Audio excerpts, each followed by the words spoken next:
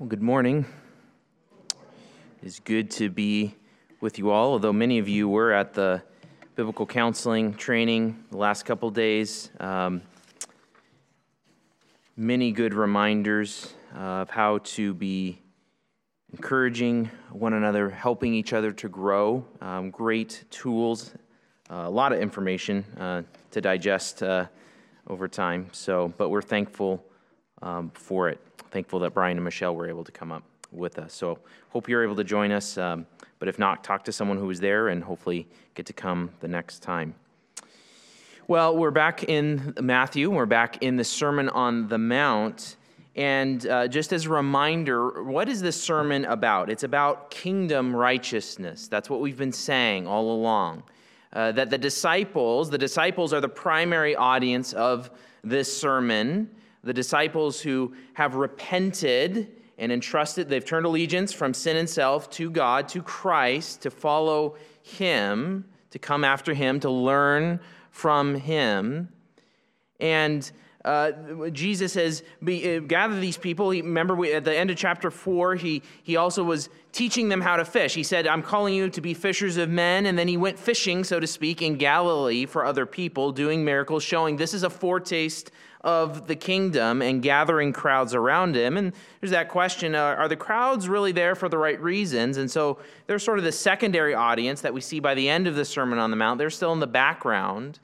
But really what the sermon is laying out is, what does it mean? What does it look like to follow Christ? If Christ is the king and he is this kingdom of heaven, the kingdom of which Christ is king, and the kingdom that will encompass the whole world in a physical and spiritual way in the future, if that's true, how do you live as a follower of Christ? How do you live as a follower of the king? And what we've also been saying as we go through the Sermon on the Mount, that as Jesus lays out these demands, which are a high standard. I mean, last week we ended with this word in verse 48 in chapter 5, you therefore must be perfect or blameless, as your heavenly Father is perfect or blameless. That is the standard, that God's heart, that's what we saw as Jesus has unpacked, looking at the Old Testament scriptures and looking at the heart of the law, not just the external actions of the law, like the scribes and Pharisees were going after, but going after the heart of the law. And if you're going to go after the heart of the law, you're going to go after God's heart, because the law of God is a manifestation of God's eternal moral character. That's the standard. How is that even possible as a disciple? And that's where we go back to the backdrop of the new covenant. The new covenant, that reality that Jesus is, as the Messianic king, is the mediator of the new covenant. And the new covenant not only provides for forgiveness of sins through the atonement of Christ, through his death on the cross, which is coming as the pinnacle of the storyline of Matthew. But then as the king, he gives the Spirit of God to live and indwell God's people, as Ezekiel talked about, to cause his followers, to cause his disciples to obey from the heart. And what we've been seeing, what we saw in the last couple times we've been in Matthew, we've looked at Jesus illustrating, all right, here's how he said in 5:17 through 20 that the Old Testament isn't going away. The law and the prophets are still there. I'm the one who's come to actualize them, to fulfill them, including their righteous demands, meaning the demands from the heart. And so then he illustrated in these 6 examples of what does it look like to not murder from the heart. It doesn't mean to just not commit the act of murder, but to not hate, and not even just to not hate from the heart, to not have the attitude towards a fellow disciple where you're murdering them in your heart, even though you're not doing the external action, but to be reconciled. We talked about adultery from the heart. What does it mean to not commit adultery from the heart? It doesn't just mean not doing the physical act, although that's true, but going to the heart. What does it mean not looking at a woman with lustful intent? And so on and so forth. And each of those examples showing what does it look like? Here's the exterior command, but what is God driving towards in the heart?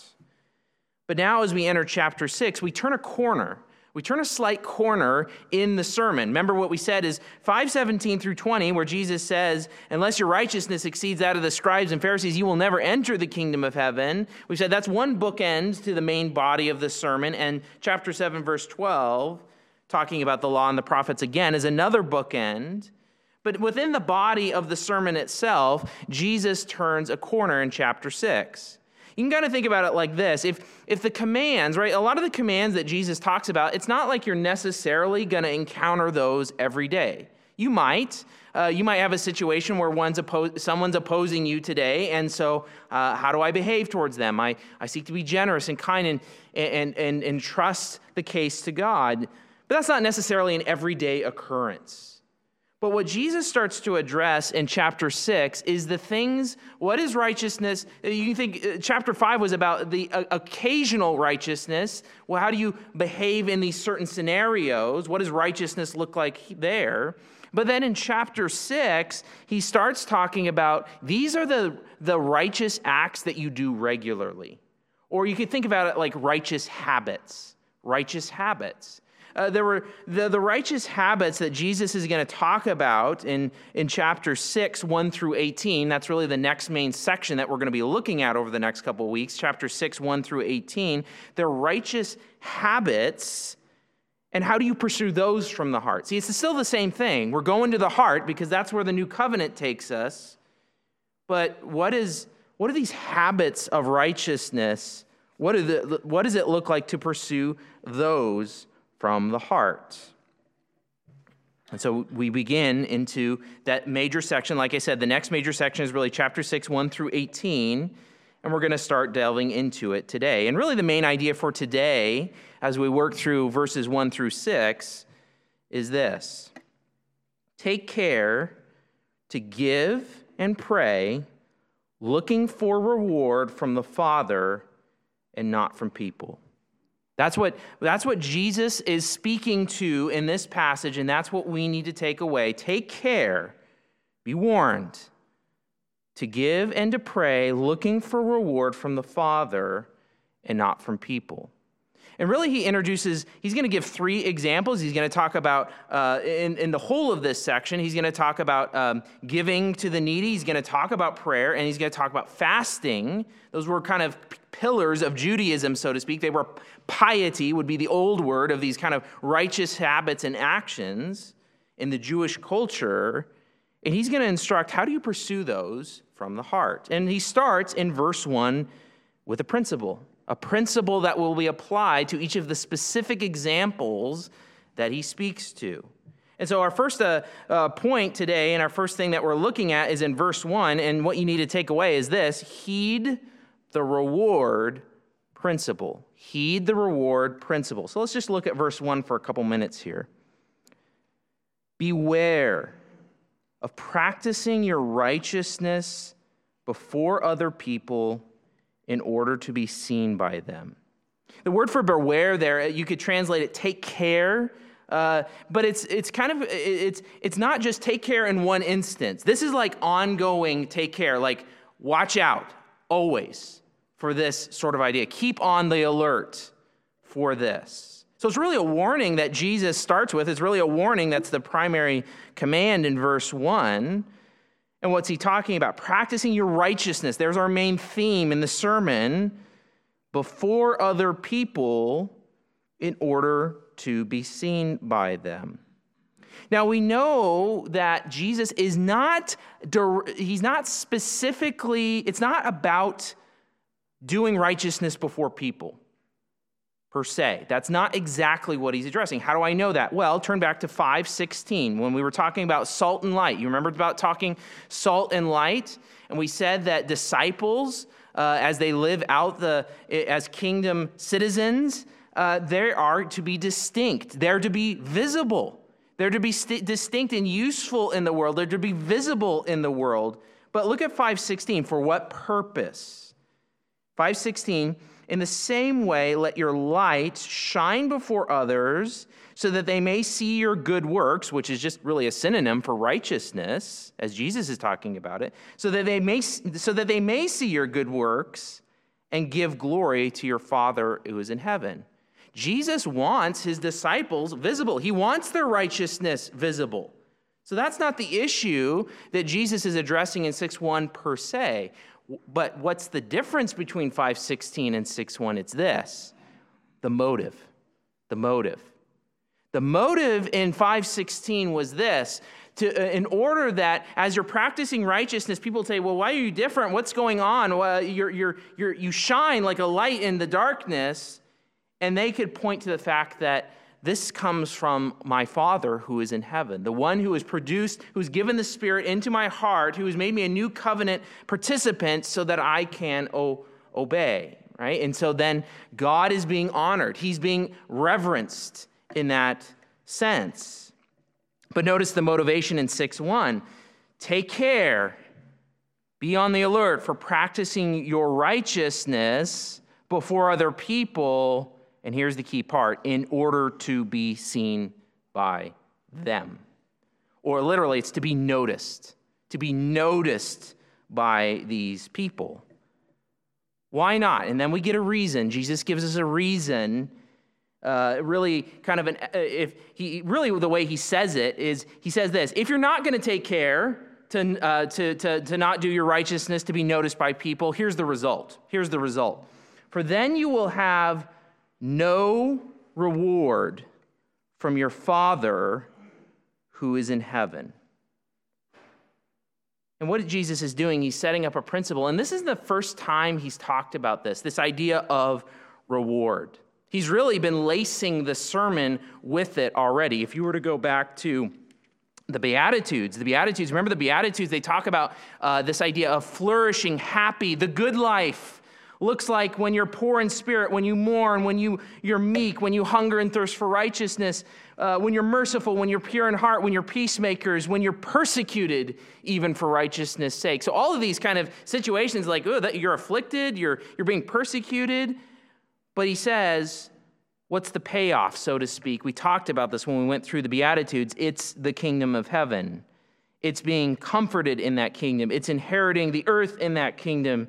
It's being satisfied with righteousness in that kingdom. All of those things, it's the idea of reward. In fact, in 5:12, at the end of the Beatitudes, when Jesus says, you're being persecuted for doing righteousness, and he says this: rejoice and be glad, for your reward, same word in 6:1, is great in heaven, for so they persecuted the prophets who were before you. What's the reward? The reward is the kingdom of heaven, and it's in the kingdom of heaven.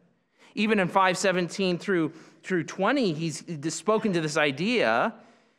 Verse 19, we talked about this when we went through this key section before we got into the specific commands. He says this, 5:19, therefore, whoever relaxes one of the least of these commandments, Old Testament commandments, pursuing them from a heart, that's what he's aiming at, and teaches others to do the same, will be called least in the kingdom of heaven. But whoever does them and teaches them will be called great in the kingdom of heaven.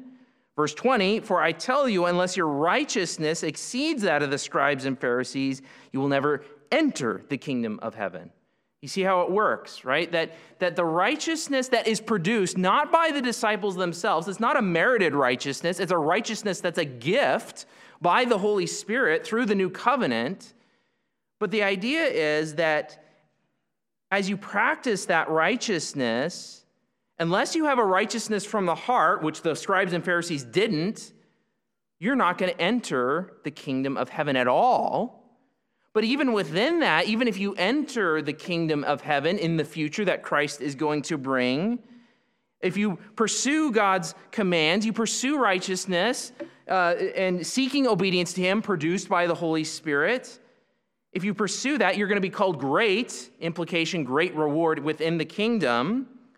But if you don't do that, you're going to be called least. So there's two aspects to this reward that Jesus is talking about. It's entering the kingdom, period. And then even within that, your reward within that physical and spiritual kingdom that Christ will rule over in the future.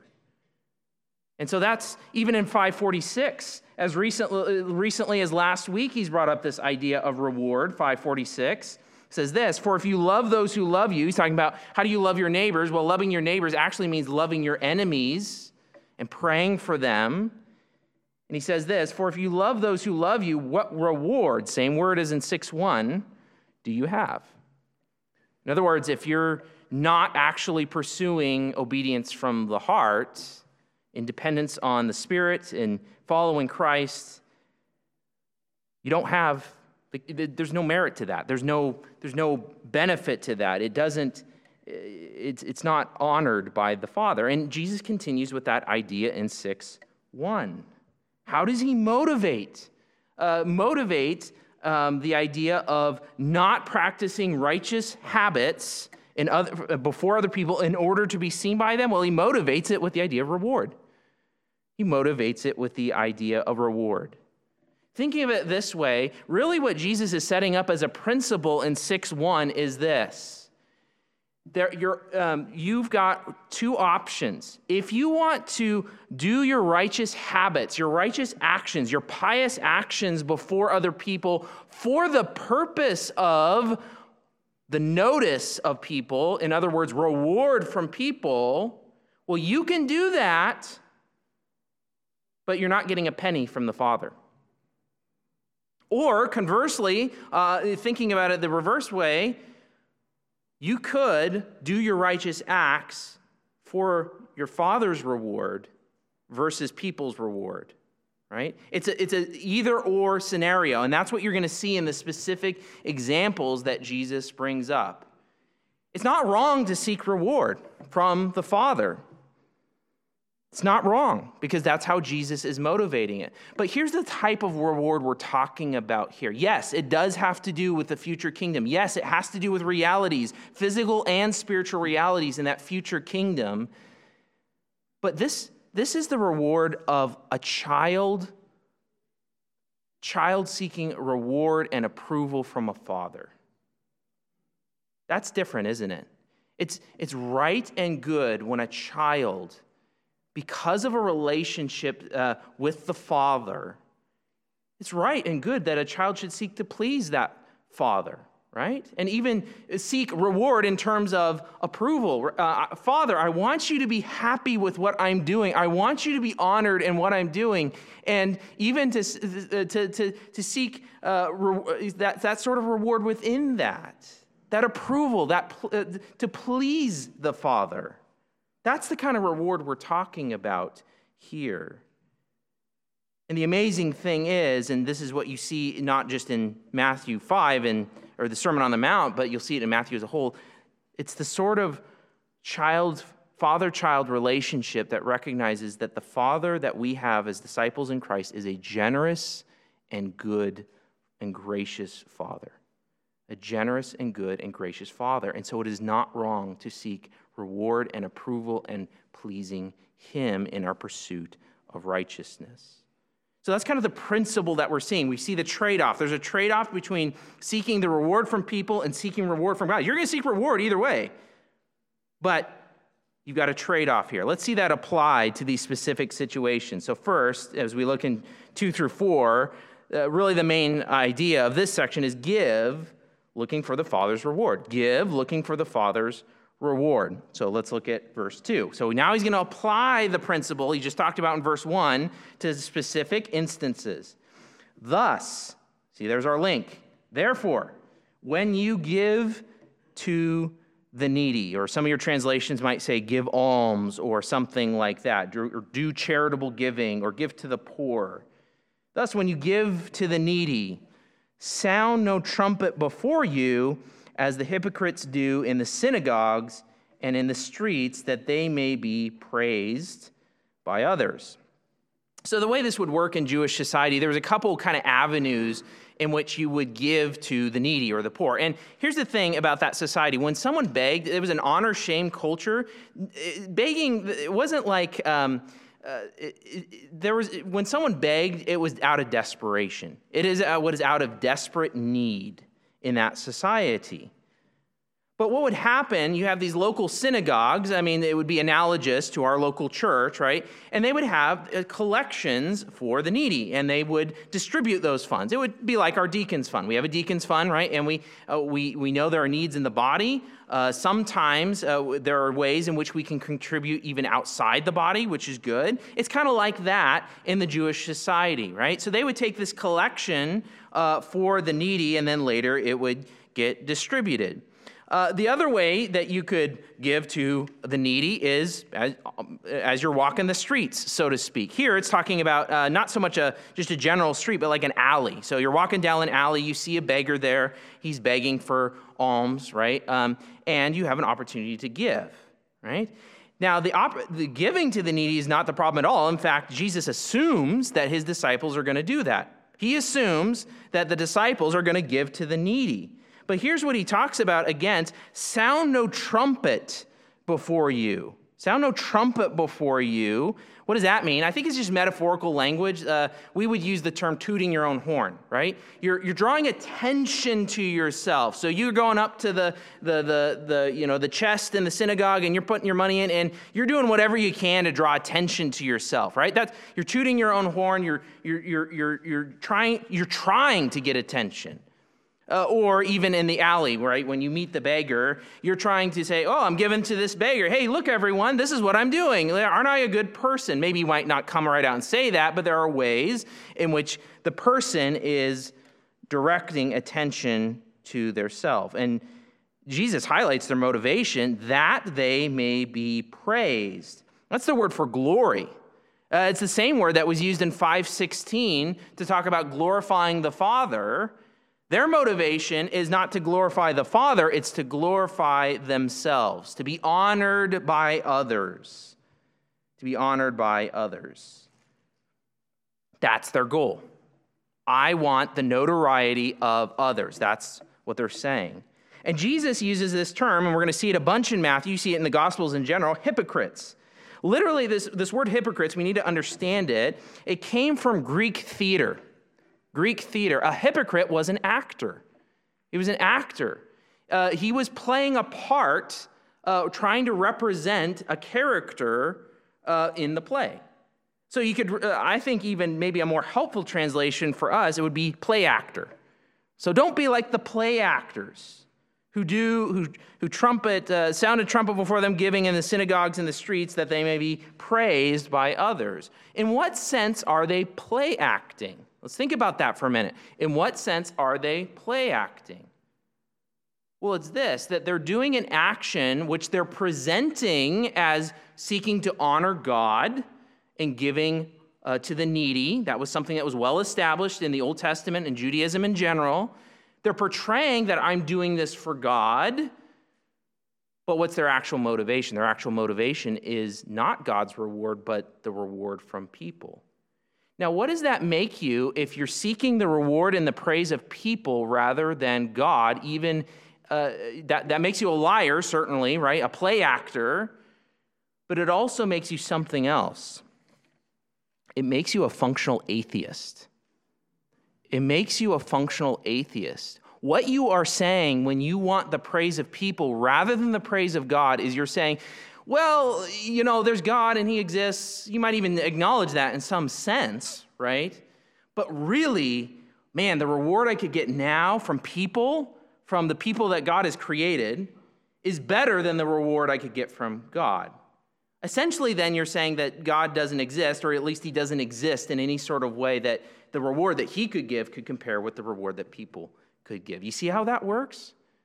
It's twisted. It's play acting. And it's foolish. It's absolutely foolish. And Jesus points this out. The end of verse 2, he says this, truly I say to you, which is Jesus' way of saying, listen up, folks. This is important, what I'm about to tell you. They have received their reward. Literally, it's the idea they are receiving their reward in full. This is actually technical language that they would use in that time at the end of receipts. Paid in full. Paid in full. So the irony here is these folks, these play actors, what are they motivated by? The praise of people and being noticed by people. And they might get it, and Jesus says, yeah, you're going to get it. Paid in full. That's it. That's all you're going to get. That's all you're going to get. If that's the reward you're seeking, the praise of people, that's all you're ever going to get. You're not getting a penny from the Father, so to speak. You're paid in full. The account is closed.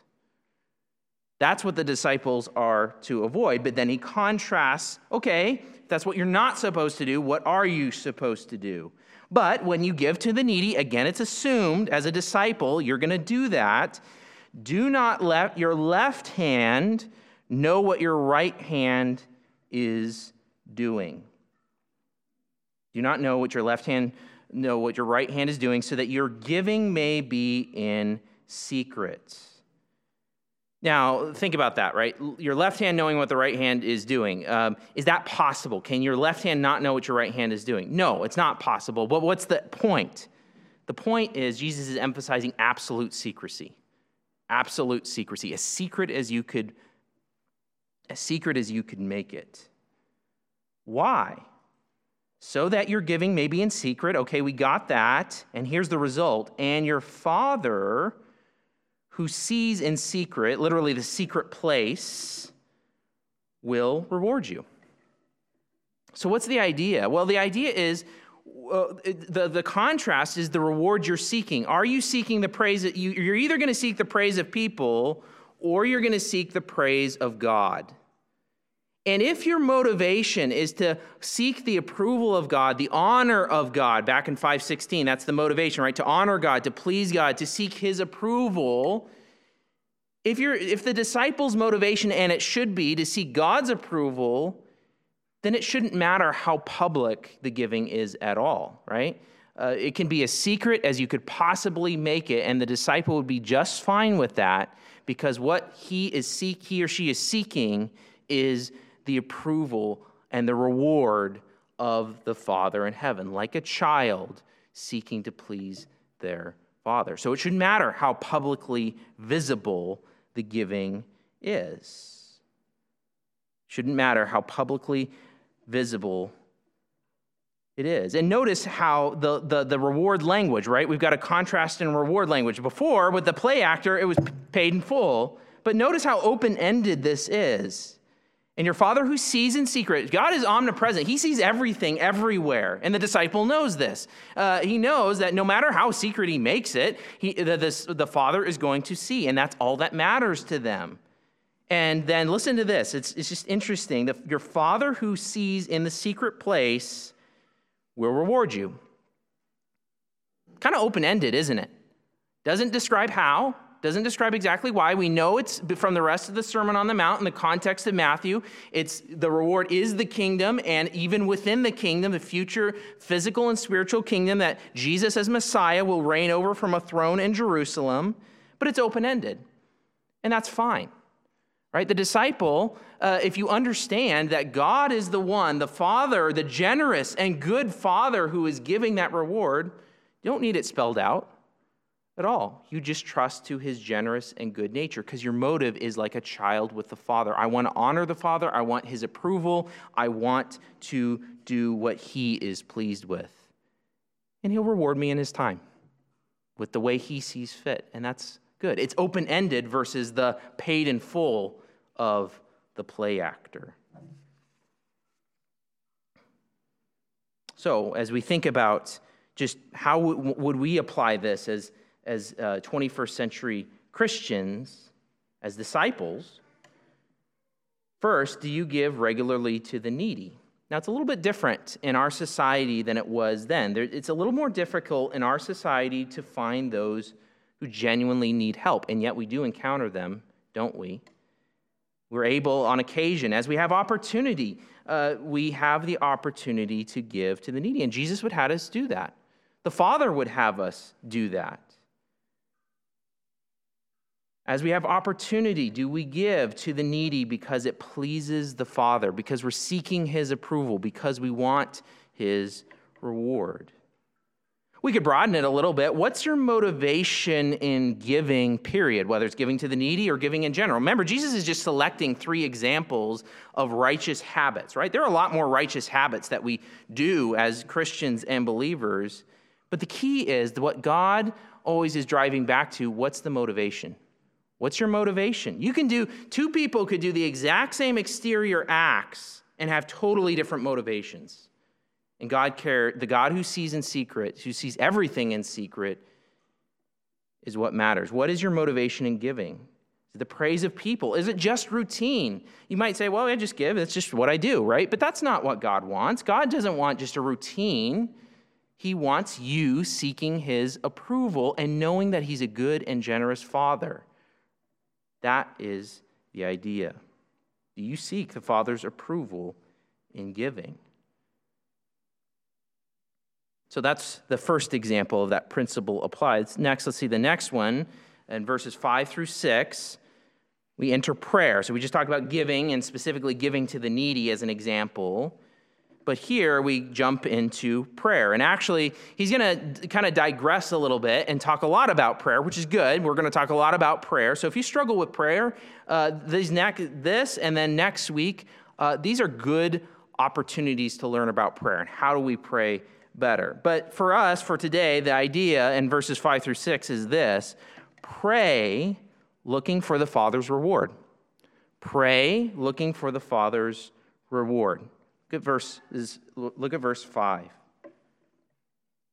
And when you pray, so again, we see that assumed language. The disciple is going to pray. They should pray regularly. And when you pray, you must not be like the play actors, for they love to stand and pray in the synagogues and at the street corners, that they may be seen by others. Truly, I say to you, they have received their reward. So a couple things you got to know. Prayer in Jewish culture was usually out loud, normally out loud, and standing. So you would normally stand and pray. That was just the normal posture. They would also have set times in prayer. So even in the temple, they would have a morning sacrifice and an evening sacrifice, and those were kind of set times that you could pray. Different extra biblical sources tell us, about these set times in prayer. And it seems like even in the afternoon, they would blow a trumpet to kind of let you know that, hey, it's the evening prayer time. Why don't you stop what you're doing and pray? Kind of like what Muslims would do, right? They hear the call to prayer, and then they stop what they're doing, and they pray right away. Kind of that idea.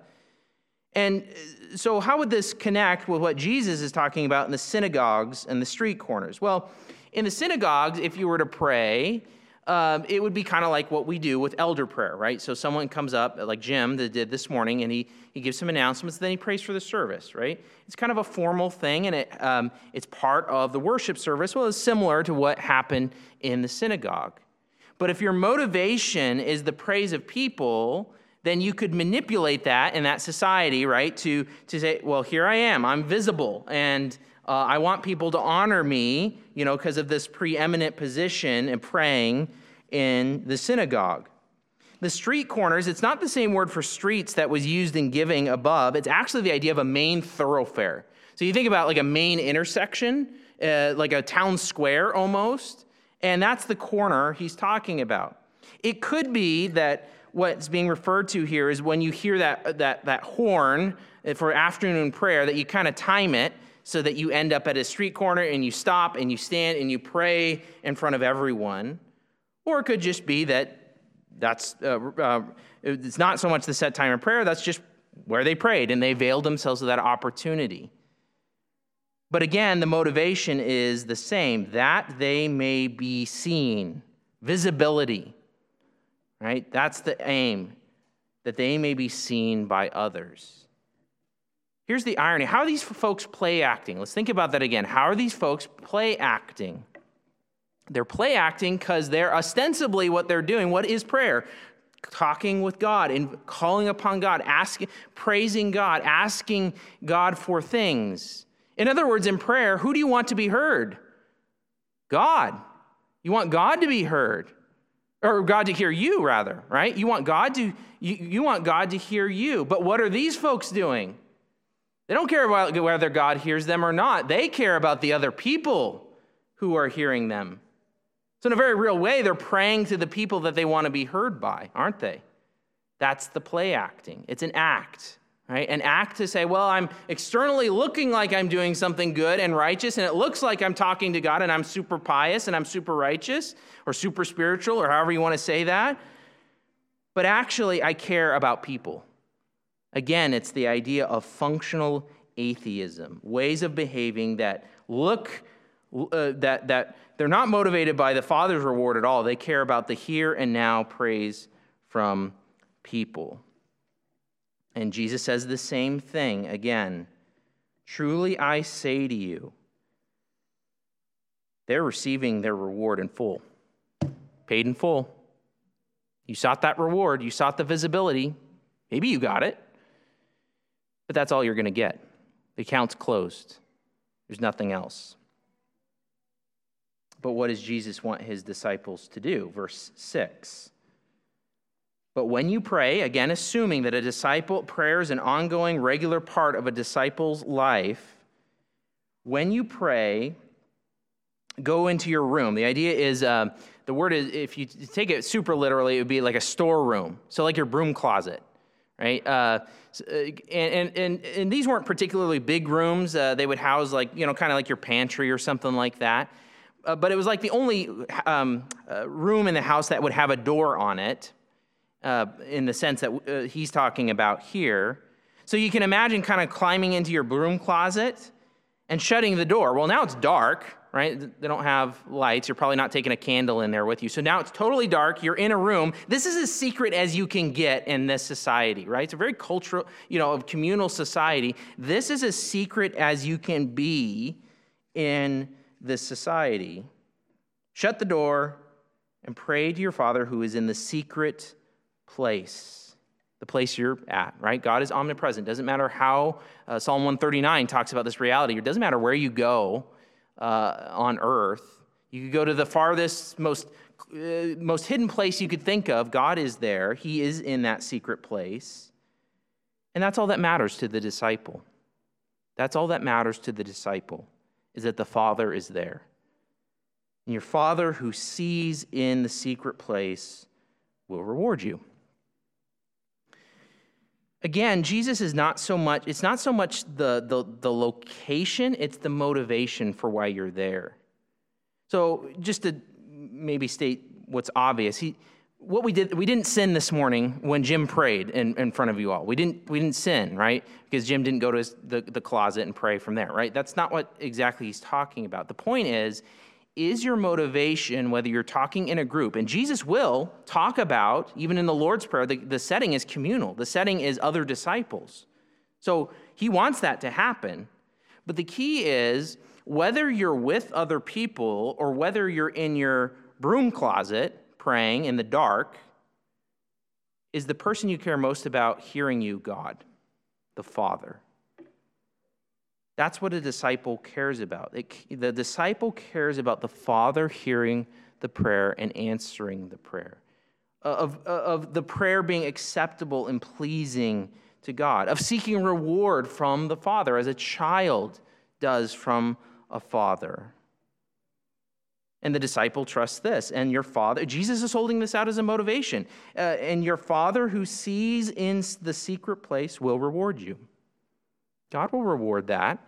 If you're seeking from him and from him alone, you're seeking to honor him and him alone, you're seeking reward from him and him alone, he'll reward you. And again, it's open-ended. It's not paid in full. He'll reward you in the future, in his way, in his timing, in the way that he describes, and the disciple is content with that because the Father is good and generous. Do you desire to pray to the Father?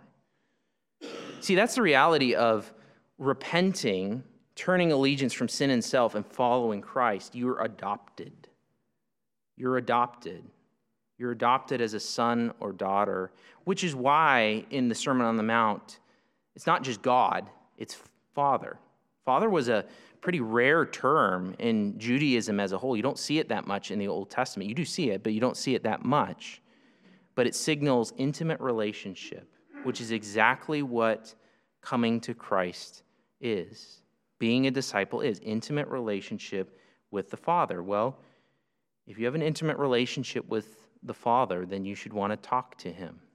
Do you desire to pray to the Father? Are you in a good habit of regular prayer with your Heavenly Father? And we could add that regular time in the Word and in prayer. I mean, it's not a law. That's not what we're talking about here, but it's a habit. Habits are given to us by God to help us to develop good habits, righteous habits. That's what Jesus is talking about here. And we ought to desire time with the Father, hearing from him, right? Why do we couple reading the Word and prayer? Because reading the Word and hearing from the Word, that's hearing from God. And then what do we do in prayer? We respond back. It's part of a cycle. What is the content of your prayers? Jesus is going to talk about the content of your prayers next week, but one thing we could say is this, right? What you read about and what you learn from the Scriptures and hearing from the Father, you respond. You respond to what you read, right? That's one of the easiest ways to prompt yourself in prayer. Read the Scriptures, understand the Scriptures, and pray back to the Father and talk to him about it. And how does it apply to your life? You should desire that time. Do you desire to pray to the Father? Are you in a good habit of regular prayer with your Heavenly Father? Here's another one. We have prayer groups. Times we pray together. We even had one this morning where we're all here, and I love hearing that, right? The murmuring and all of that. And I like hearing it not because, I like hearing it because I know you're talking to the Father. Or when we do the prayer groups at night, those are wonderful times and to work together, to kind of come together before the throne of grace in prayer. But there is a danger. There is a danger. It's easy to fall into. When praying in groups, is your focus on what other people think of what you are saying, or is the focus on your Heavenly Father, just as if you were praying by yourself? Now, I get it. There's a sense in which you're coming together. As you pray in a group, you're kind of representing the concerns of the group, in a sense. But there's a way in which you can worry about how I'm going to sound to other people and all of that. That shouldn't even come into your mind. Or I think I've heard and seen this before, right? Where you're almost like, if you're praying in a group, one person prays this, and then the other person's trying to one-up them, sort of, or kind of even address what they said or in a critiquing way. I've heard that before. That shouldn't happen, because the concern, and this is the difficult part when you're in a group, your mind, when you're praying in a group together, is directed to the Father, just as if you were in your broom cupboard. That's the idea. You're seeking reward from him. You're seeking his pleasure and approval, not the pleasure and approval of others. As we could broaden this application out, as we've seen the principle applied and that applied to giving to the needy and praying, we could broaden this application to righteous actions as a whole. So we ask it like this: what's your motive for your righteous actions? Whether giving, prayer, attending church, preaching, or any other sort of pious activity. Is it seeking to honor the Father and receiving his approval and honor? Or are you play acting and pretending to honor the Father, but really you're after some other reward? When are you tempted, or where are you tempted to seek people's approval rather than God's? And here's the thing, here's the trick. Sometimes you don't care what people think, but you care what you think. Sometimes seeking approval from other people is seeking approval from yourself. Sometimes when you're doing righteous actions, it's not so much whether God cares about it or not, it's whether the righteous action meets your standard of approval. I struggle with that. And so I have to remind myself the same exact principle. I'm not working for myself. I'm working for God. I desire his reward. He is my generous Father. I want to honor him, not myself, not my own standard, not other people's standard, him. Such behavior is play acting. You only get the reward of praise from others or self. You might, rather than the Father's generous reward. And that's the foolishness of it, right? Jesus is really practical, right? It's foolish to seek other people's reward, because God can reward you in a way greater way, in his timing, than you could ever receive from other people, right? So seeking reward from people or from yourself is foolish. It's stupid. And Jesus warns us. He warns the disciples because we have to continually be on our guard. This isn't just a one-time, okay, I'm not going to do that. This is a continual watchfulness that we not be play actors in what we do. Because we're prone to it. That's who we are apart from God. We are play actors who want our own approval or others' approval for our own glory. But as a disciple, one who's been called out, we need to be on guard against that old way of thinking. And here's if we were to there's the warning aspect to what Jesus is saying, but there's also a positive way of thinking about this. Here's the positive way of stating what we've been stating all this time. Seek reward from the Father as a child. Do that. That's what Jesus wants you to do. Just like Jesus calls on the Father, we as adopted children have that privilege. Seek reward from the Father as a child. Rejoice that the Father is good and generous and delights to have us seek to please Him through the power of the Spirit.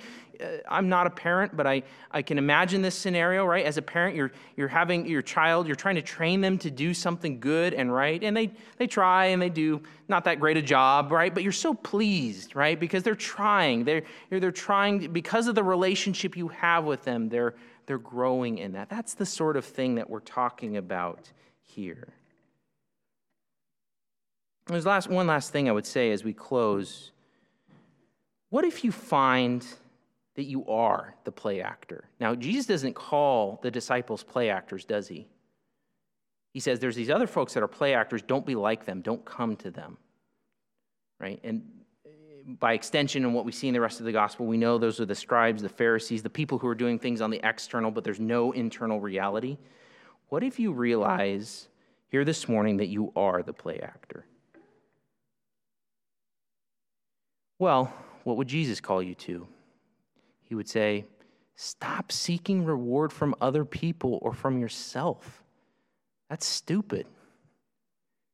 Repent. Repent from your sin. Repent from play acting and trust yourself to Christ that will change your heart and seek a better reward.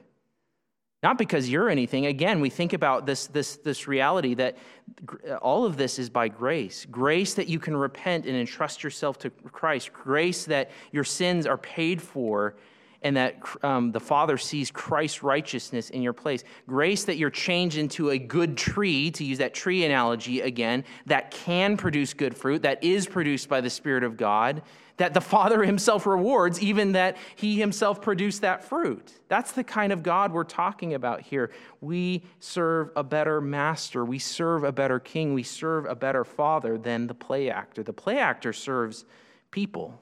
They serve self, and that will earn a paltry reward now and eternal damnation in the future. So if that's you this morning, I would encourage you, repent and trust yourself to Christ and seek the good Father, because that's who we are as Christians. The good of the good news is God Himself. That relationship with Him, knowing Him and loving Him and enjoying Him for all eternity. Take care to give and pray, looking for reward from the Father and not from people. Let's pray. Father, we love you. We love you so much. And we want to be those people. Guard us from play acting. Lord, we are prone to it. Keep us from it. Guard us this week. Help us to seek your reward, your honor, your approval alone. And to know that you will take care of the reward piece in your timing, in your way, because you're good and generous. And we thank you. We thank you for bringing us into this life. We thank you for Christ, who is our righteousness in our place. Thank you that we can pursue righteousness and that it is pleasing in your sight, not because of who we are, but because of who Christ is and how Christ is being formed in us through the Spirit. Lord, I just pray that you would be with these folks this morning as they go. Help them this week. Help them to love you more and to seek you as a child seeks their father. We ask these things and pray them in the matchless name of Jesus Christ. Amen. Please stand with me for a benediction.